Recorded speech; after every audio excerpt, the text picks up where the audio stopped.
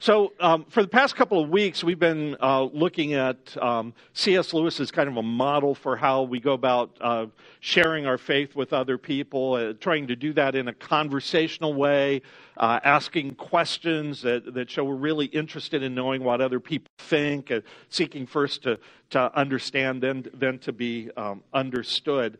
As I mentioned, we've been using his book, Mere Christianity, as kind of a model for talking about faith. But if your only exposure to Lewis was his book, Mere Christianity, it'd be really easy to conclude, and you would be wrong in concluding this, it'd be easy to conclude that Lewis came to faith in Christ primarily through logic and reason. Now, logic and reason played a huge part in it, for sure. And Lewis himself actually sometimes leaves us with the impression that it was a very intellectual process. For instance, in his spiritual autobiography called Surprised by Joy, he writes, "In the Trinity term of 1929, I gave in and admitted that God was God and knelt and prayed, perhaps that night the most dejected and reluctant convert in all England." I mean, he didn't come to belief in God because he was looking for that. He became convinced. One person summarized Lewis's spiritual journey. To Lewis, belief in God was the only intellectually honest position he could take. It's really interesting. Early on, it really, in large measure, the trip from atheism to believing in God was kind of an intellectual process for him. He said early on as a young man, "I'm an empirical theist. I have arrived at God by induction."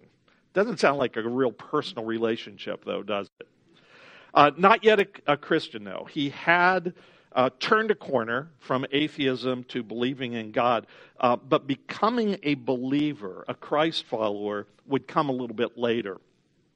And it would come in large part through the godly influence of his Christian friends and colleagues at Oxford University. People like J.R.R. Tolkien, the guy who wrote The Hobbit and The Lord of the Rings, and their mutual friend Hugo Dyson.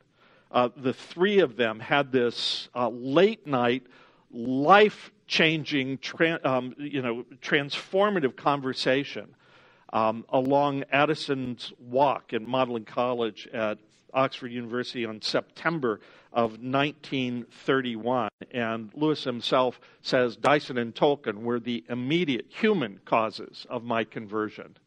And then he adds, "Is any pleasure on earth as great as a circle of Christian friends by a good fire?"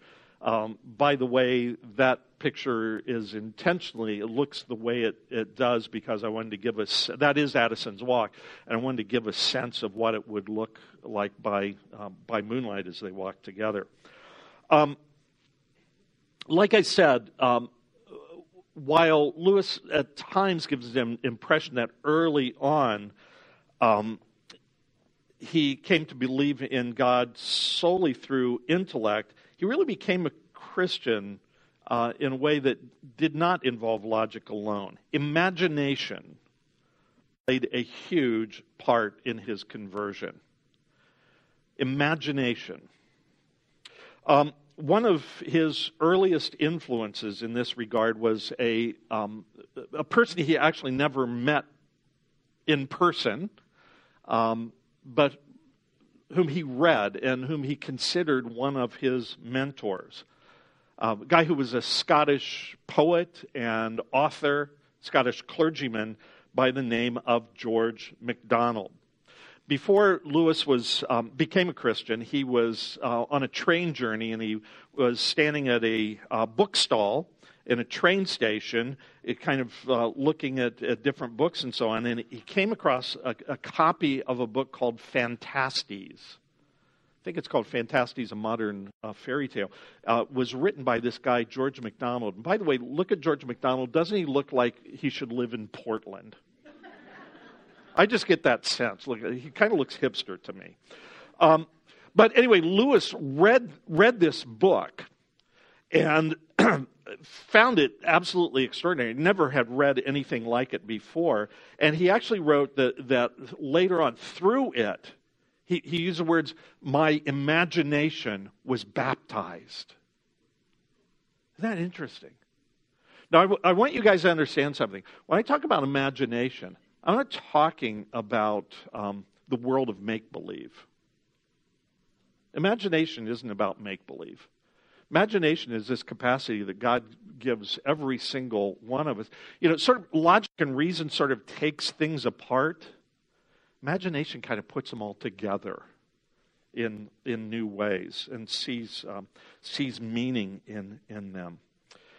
This book, Phantastes, transformed the way that Lewis experienced the world. I mean, really, he just started looking at the world in a different way. It kind of opened his heart and mind to the reality of something holy.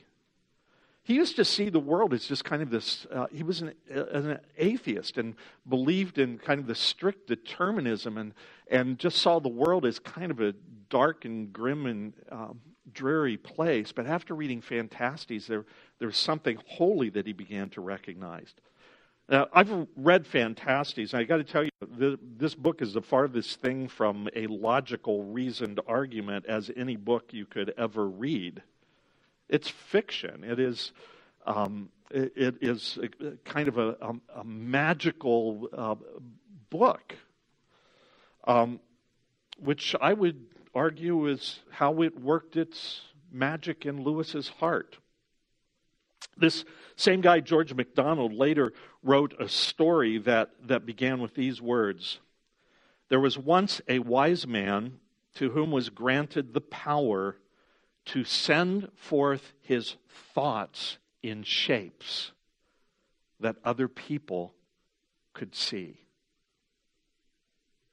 I love that. I want to read that story. What happens? There was once a wise man to whom was granted the power to send forth his thoughts in shapes that other people could see. And when Lewis read Phantastes, he actually saw the shape of MacDonald's thought, communicated something that had never been communicated to Lewis before. And over time, see, what happened is over time, Lewis would largely abandon his explaining and defending Christianity and instead turn to works of imagination so that he could give shape to his thoughts and that other people could see them. Well, this week we are concluding this little 3-week mini-series on sharing your faith without losing your friends. And what I want to do today is just talk a little bit about the power and the importance of storytelling and imagination in sharing our faith, communicating the good news of God's love in an effective and engaging way, especially with people who aren't believers. One of the things that I find fascinating, and I've come across this a number of times in essays that I've read about, reviews that I've read about Mere Christianity, is that Mere Christianity is most loved by people who are already Christians. Because, they're folks who maybe grew up in the church or whatever, went away to college, found their faith challenged by new ideas that they were being exposed to, and found in Lewis this intellectual voice that could help them understand and sort of defend their faith and so on. So it's not necessarily going to be effective to give somebody that you know and love a copy of Mere Christianity and think that that's going to change their life. Lewis largely abandoned kind of this project of explaining and defending Christianity around the mid-40s or so for a couple of reasons. One reason was he said that he found it just spiritually exhausting. And one of the reasons he found it so spiritually exhausting is he sort of felt like, if I've done that great a job explaining and defending the Christian faith, and it all depends on my argument, man, that's a flimsy reason for people to believe in God, something that I did, right? That makes sense, doesn't it? Also, he came to understand that, really when people come to faith, it is probably not on the basis of our having some intellectual discussion with them. That might play a role. That might be a piece of it. But that's usually only takes them so far as overcoming some intellectual reservations or questions they might have. It doesn't really bring them to the point of faith. And that's why in today's message, it's really important, and I want this to be the first part for us all to understand the part that imagination plays in our becoming believers. Understand the role, the part that stories and imagination play in our becoming believers.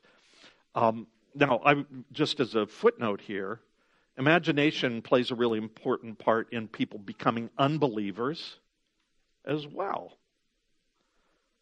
And again, I want to remind you that the word imagination doesn't refer only or even primarily to the world of make-believe. And to make my point, scientists use imagination all of the time.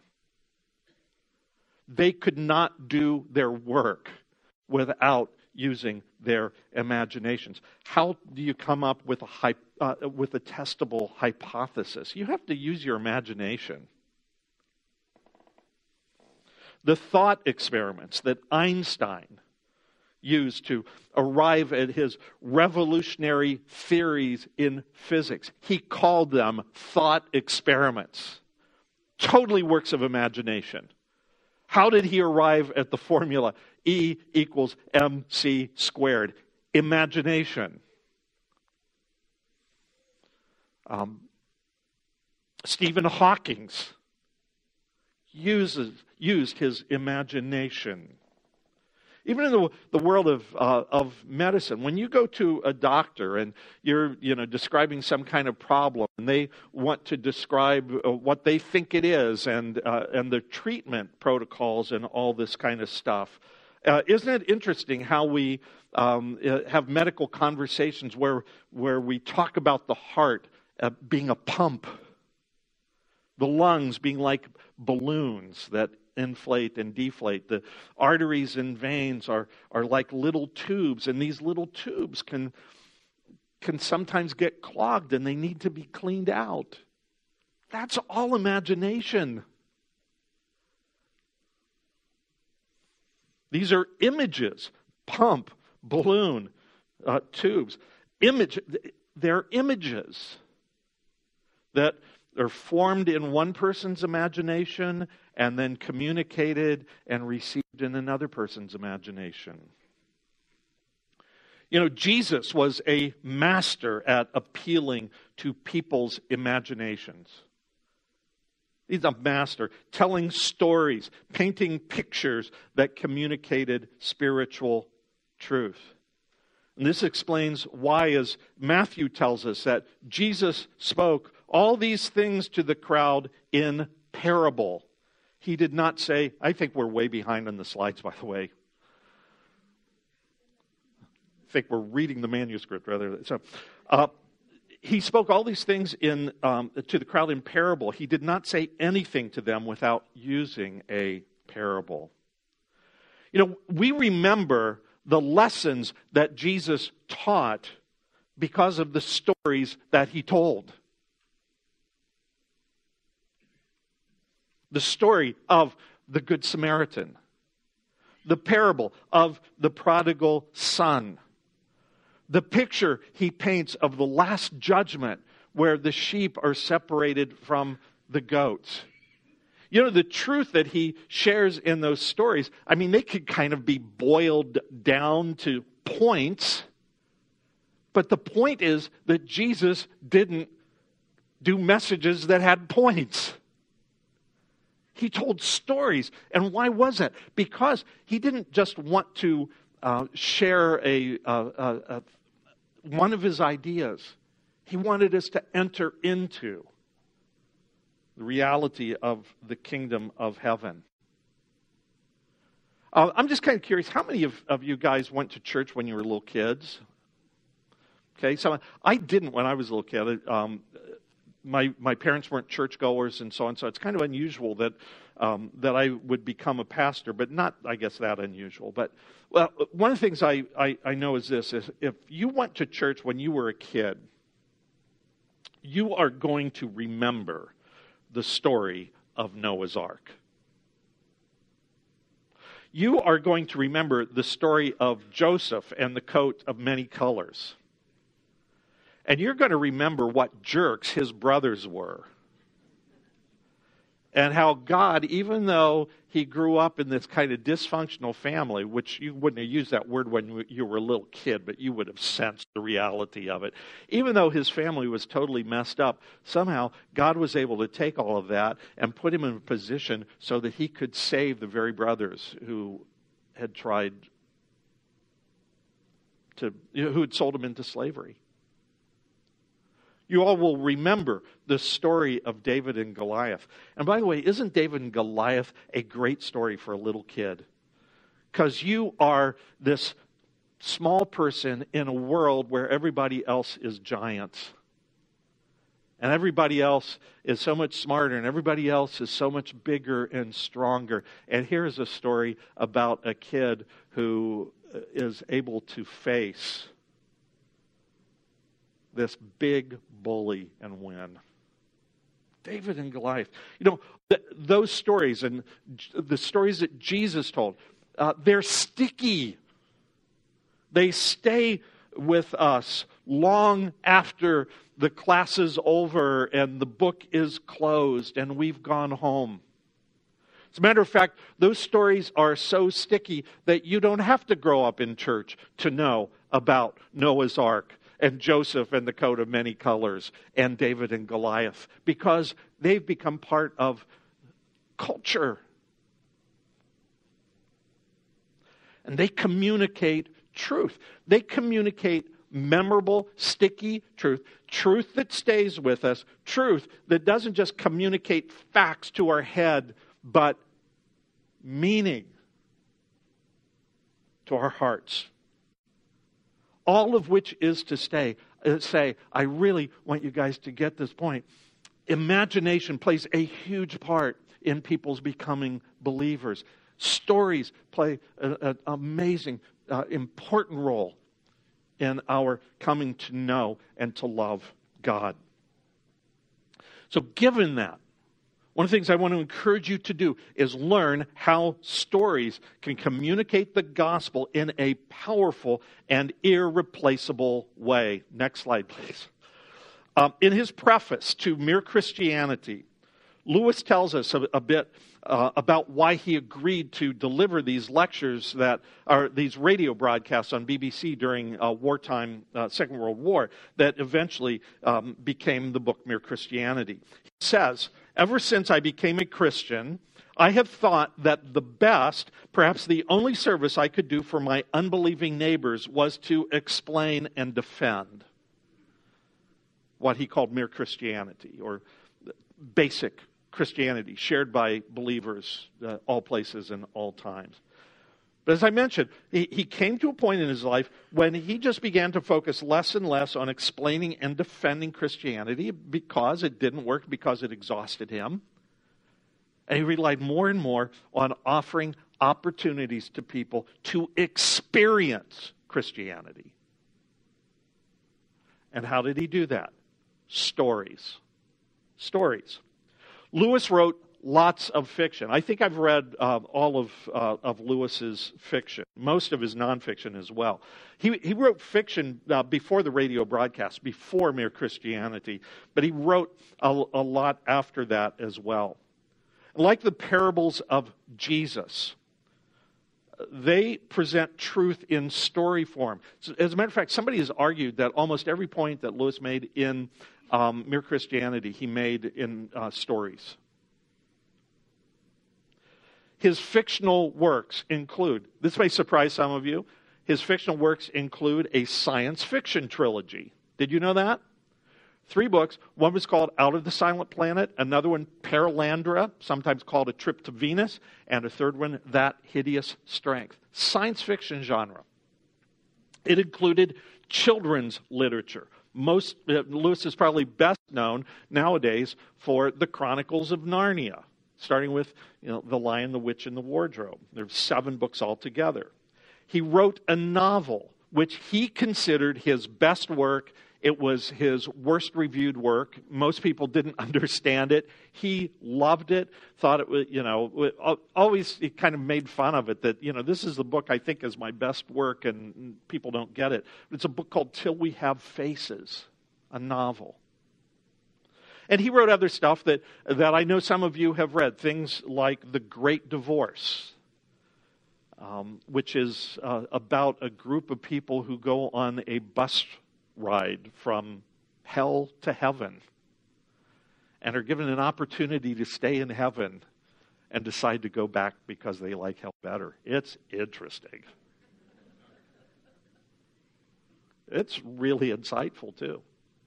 He wrote the book The Screwtape Letters, which is a book that's written by this demon named Screwtape who's trying to teach one of his younger colleagues how to mess with Christians and how to tempt us and everything. And it is a mind-bending read. It was originally published as, kind of a serial weekly thing, and all the letters were put together in a book. And it's a fascinating read, and it's one that takes a little bit of getting used to because you realize that it's like if you could think of the exact opposite of everything that you believe and everything that God teaches and put it down on paper, that's that book. It's really interesting.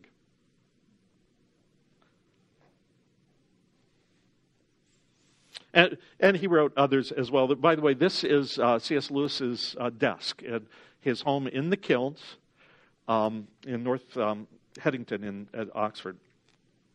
But again, the point is, rather than explain and defend Christianity, he offers us this opportunity to experience it and to hear again, for maybe the first time again, what Christianity really means. Because the problem is that for a lot of people, they thought they understood it and dismissed it. It had gotten old. It had gotten tired. It had become predictable. And Lewis said, that's only because you don't get it. And he had to tell stories in order to help people really experience it in a fresh way. Now, the Chronicles of Narnia is a great example of this. We are introduced to Narnia, this kingdom of Narnia, in the first of these 7 books. It's called The Lion, the Witch, and the Wardrobe. And Narnia, we are originally introduced to it because this little girl, Lucy, is playing hide and seek with her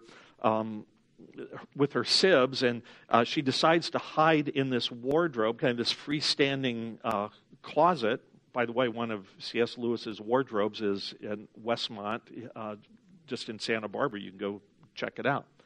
But Lucy climbs into this wardrobe to hide, and she decides she's going to hide as far back as she can, and she starts pushing through all these coats and stuff, and she keeps going and going and going until it starts turning cold, and she goes through the last of the coats and walks out into this wintry scene.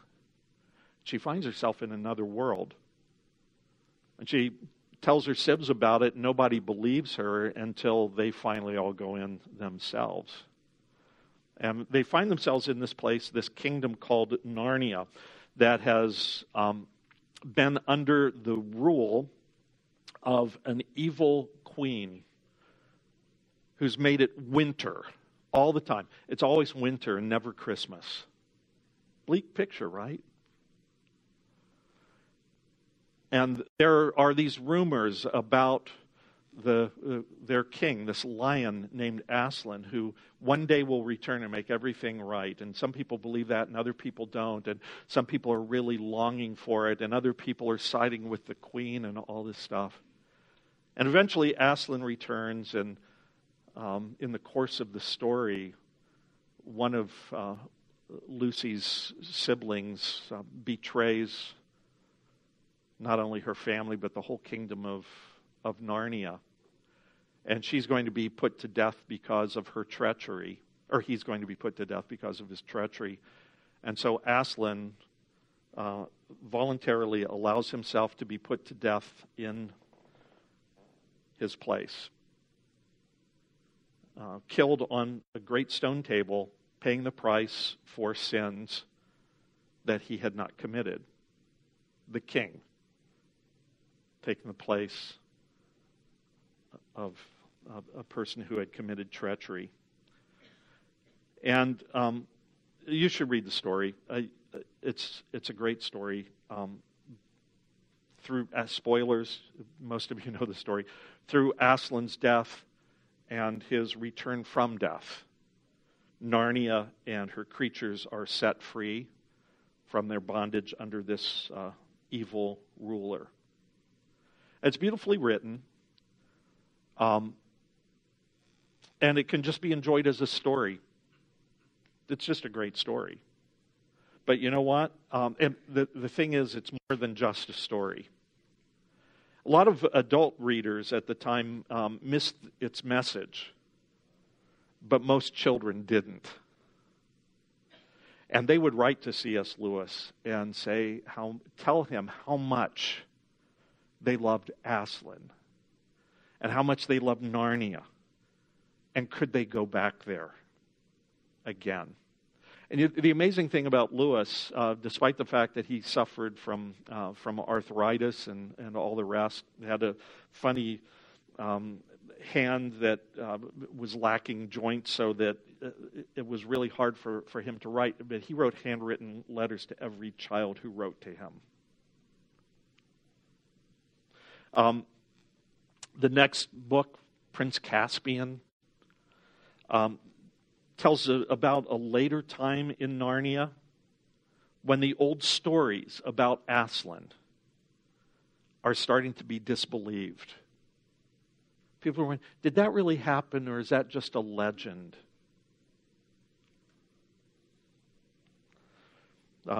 In The Voyage of the Dawn Treader, Lewis does a lot of amazing things in that book. One of my favorite scenes paints a picture of the painful transformation, I think, that every single one of us has to undergo as followers of Jesus Christ in order to shed that old self that we were, in order to become the Christ-like people that God created us to be. It's a painful process. Anybody that's ever been through a 12-step group knows the painful process of shedding the old self to put on Christ. And the way Lewis tells this story is one of the characters, this kid named Eustace Scrubb. What a horrible name. And Lewis says he deserved it. But this little kid named Eustace Scrubb, he's so self-centered and so greedy and everything. And because of his greed, he's turned into a dragon. And he doesn't want to be a dragon anymore. And so the story is told of the undragoning of Eustace Scrubb and how all of these layers have to be peeled off. All of his dragon layers have to be peeled off, and how painful it is, and at the same time, how good it feels. In the same story, Voyage of the Dawn Treader, Lewis introduces us to virtue and courage and what they look like in a life well lived, embodied in the character of Reepicheep the mouse. This little swashbuckling guy who is the smallest character in the book, but has the biggest spirit and the most courage. The end, it's interesting. Aslan appears at the end of the book, and he appears not only as a lion, but as a lamb. And he talks about how in your world, I appear in a different way. There's an extraordinary scene in another one of the books, the silver chair. By the way, the silver chair is scheduled to become a movie. And filming is going to be starting like in a month or so for this next in the movie franchise. But there's an amazing scene in The Silver Chair that describes how another evil queen of the underworld, is able to trap and enchant and come close to convincing a group of children and their friend Puddleglum, the Marshwiggle, that Narnia and the stars and the sun and Aslan don't exist. That it's all just a made-up story. By the way, this Puddleglum, the Marshwiggle, was a character that was based on C.S. Lewis's real gardener, this really glum guy named Fred Paxton. I'm going to throw Fred in there because Fred's so awesome. But here are these kids all trapped underground in this underworld, by this queen, and she's playing this hypnotic music, and there's a fire that's burning, and smoke is pouring off of it, and this smoke, has this drug-like hypnotic effect on all of them, and she's just starting to cast her spell on them and enchant them, and they start talking about the real world. And she says, "What is this sun?" S-U-N. "What is this sun that you speak of?" asked the evil queen. "Please, at your grace," said the prince very coldly and politely. He says, you see that lamp? It's yellow and round, and it gives light to the whole room, and it hangs from the roof. That thing that we call the sun is like that lamp, only greater and brighter. It gives light to the whole overworld, and it hangs from the sky. "Hangs from the what?" asks the witch. "You can't tell me. You can only tell me the sun is like the lamp. Your sun is a dream. And there is nothing in that dream that isn't copied from the lamp. The lamp is the real thing. The sun is just a tale, a children's story." "Yes, I see now," said Jill in a heavy, hopeless tone. "It must be so." And while she said this, it seemed to make very good sense. The witch just keeps continuing. "There is no sun. There never was a sun." Well, the cool thing is that Puddleglum will have none of this. And even though he's kind of being drawn into it, he, just musters up this courage, and he challenges the witch and walks over to the fire and stamps it out. And once the fire is stamped out and the smoke is all gone, everybody suddenly comes to their senses. The spell is broken. One of the interesting things that Lewis said about his own writing is that, when people write about magic and spells and all this kind of stuff, it's very interesting how it works. Sometimes people do these, use magic to cast spells over people.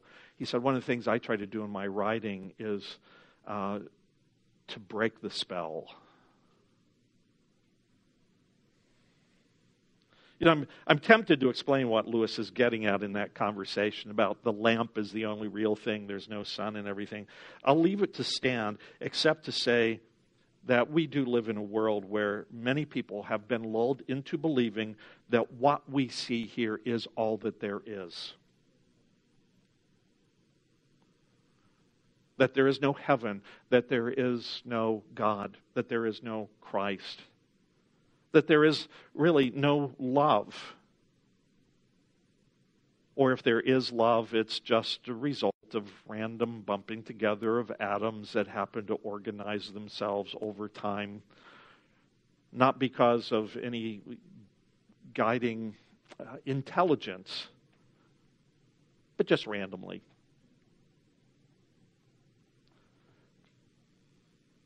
And people hear that story and go, yes, that is the way it is, isn't it? Lewis, he writes a couple other books, too, in this series. One of them is called The Magician's Nephew, that beautifully describes Aslan creating Narnia. It's just awesome. It's a creation story. Another one called The Horse and His Boy. But the last one in the series is a book called The Last Battle. And I have to say that, like many of you, just again, I didn't grow up in the church, and when I was first exposed to the book of Revelation, I was going, what is this book? I totally don't understand it, and really kind of struggled with understanding it my whole life, as many people have. The book of Revelation never made as much sense to me as when I read The Last Battle by C.S. Lewis. It's about how, in the end, it's going to be exactly as God planned. By God's grace. It'll be a challenge getting there. And there will be struggles along the way. But the reward will be worth it. The end of The Last Battle, in a chapter called Farewell to Shadowlands, which is one of the things, one of the images Lewis uses to describe the world in which we live now, the Shadowlands. He has Aslan speaking. He says, as he spoke, he's talking to the children who had come to Narnia. As he spoke, he no longer looked to them like a lion. But the things that began to happen after that were so great and beautiful that I cannot write them. And for us, this is the end of all the stories, and we can most truly say that they all lived happily ever after. But for them, it was only the beginning of the real story. All their life in this world and all their adventures in Narnia had only been the cover and the title page. Now at last, they were beginning chapter 1 of the great story, which no one on earth has read, which goes on forever, in which every chapter is better than the one before. Storytelling. I mean, that speaks in a way that nothing else can. I've come home at last. This is my real country. I belong here. This is the land I have been looking for all my life, though I never knew it until now. If you have never done so before, I really want to encourage you to read the Chronicles of Narnia. It's supposed to be children's literature. It's so much more than that. One last observation, one last application before we wrap it up. I don't know if you know it or not, but we have a couple of published authors here at Stonebridge Community Church who worship with us every single week. But the truth is, most of us really aren't called. Either we don't have the gift, or we don't have the time, or we're called to do something else. We're not called to be writers. But the thing is, you don't have to be a writer in order to make use of stories, in order to tell stories. And I want to encourage you to make use of stories, of your story and the story, as you share your faith with your friends. Next slide, please. First, stories, telling stories. Where do we find stories to share with other people? As I said, most of us are not authors.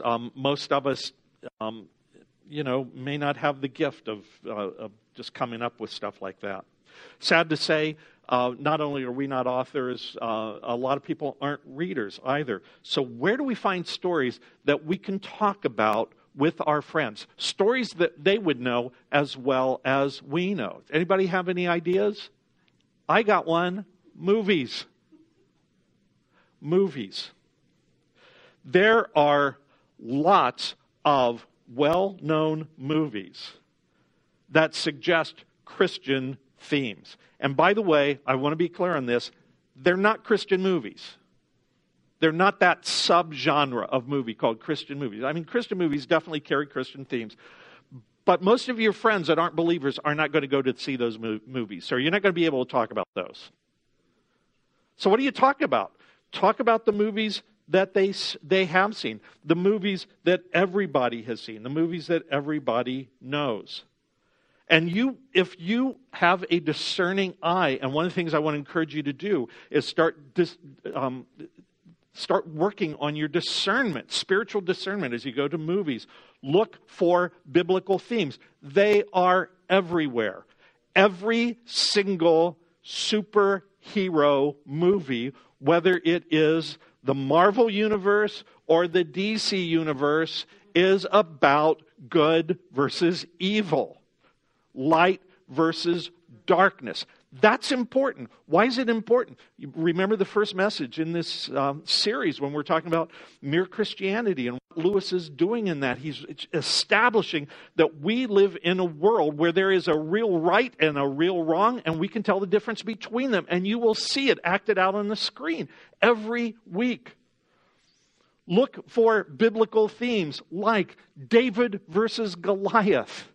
Every story about some underdog who is able to get it together and win against some bully or some powerful force or whatever. It's a David-Goliath story. Look for the miracle theme. Things that are wildly impossible that come true. You want to know a great miracle movie? It's called Miracle. Wasn't that the one about the hockey team, right? It's a miracle. Amazing. There are so many movies where you will see the theme of sacrificial death and the redemptive power that emerges from the sacrificial death from someone. You will find movie after movie after movie in which there is a resurrection theme. Look at the end of Disney's Beauty and the Beast. When the beast is raised by the power of love and ascends in brightness, how could you miss it? He's dead and now he's alive. And there are movie after movie after movie. Superman dies. He comes back. By the way, Superman is amazing. There have been multiple books and articles written about Superman. One of the Superman movies, Amy Adams, I think, is Lois Lane, and she asks Superman, "What does that S on your chest stand for?" And he says, "That is not an S. On my planet, where I come from, that's a symbol that stands for hope."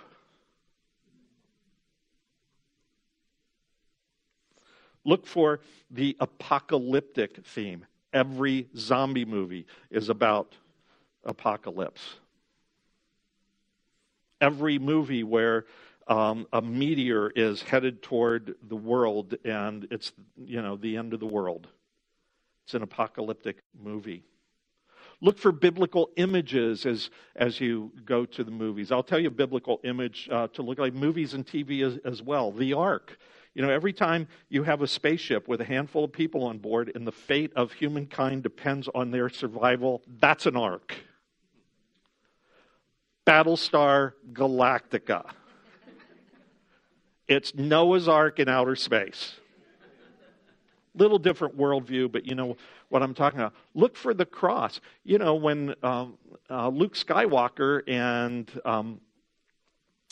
and his father, spoiler, are doing battle with one another, and their swords cross. It is good versus evil. It is redemption, and isn't it interesting when their swords cross? It's a cross.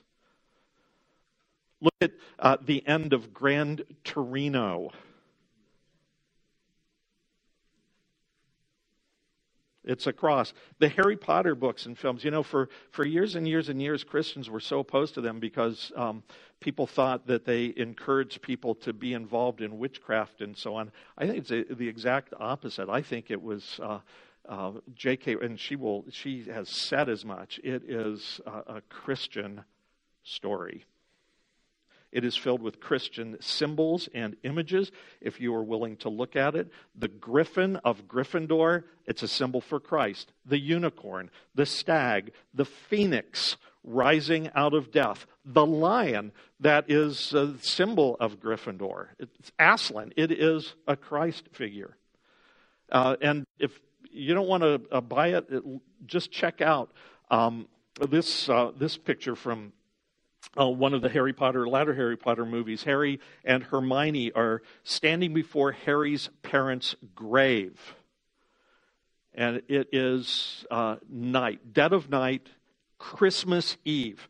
Now listen, folks, if it's Christmas Eve, that's some symbolism. If it's nighttime, that's some symbolism. They're in front of a grave, that's symbolism. And if you miss the symbolism, let me tell you what it says at the bottom of that tombstone. The last enemy to be destroyed is death.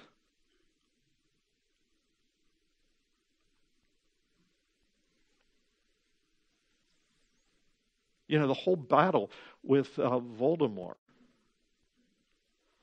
You know, these are imaginative works. We need to use our imaginations. Other people are using their imaginations. By the way, it takes imagination for us to see one another as we really are. Because we sit in church and we just see these people that we're used to and everything. One of the things that Lewis said when he delivered this amazing sermon called The Weight of Glory, he said that if we really saw one another as we truly are, we would almost fall on our knees before the other person.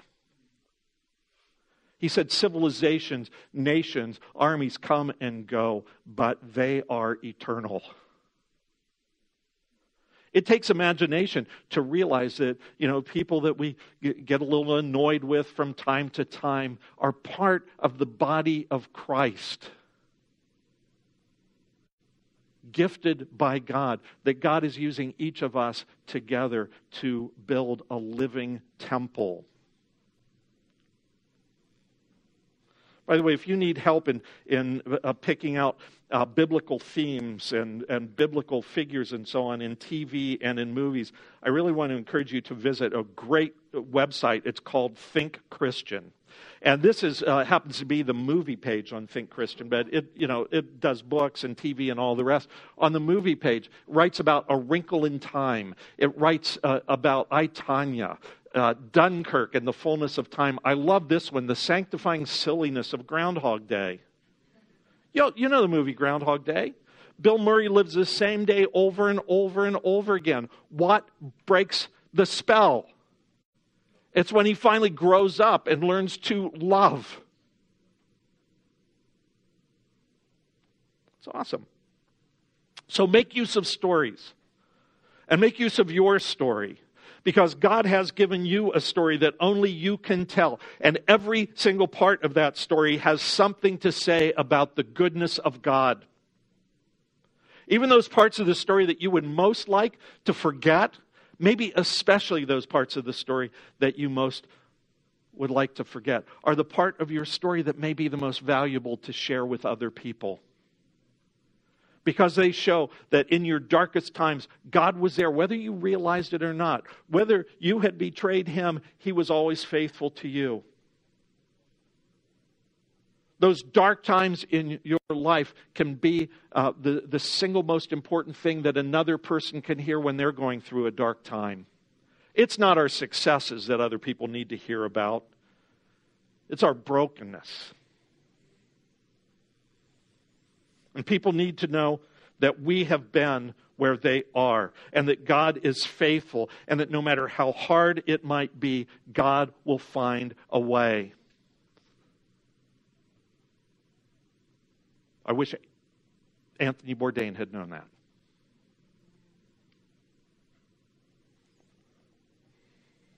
The point is to use stories and to use your own story to tell God's story and help people see Jesus. We have so much to learn from C.S. Lewis about sharing our faith without losing our friends. You know, it really is about caring. It's about conversation. It's about taking time to ask questions so that we really know where they're coming from.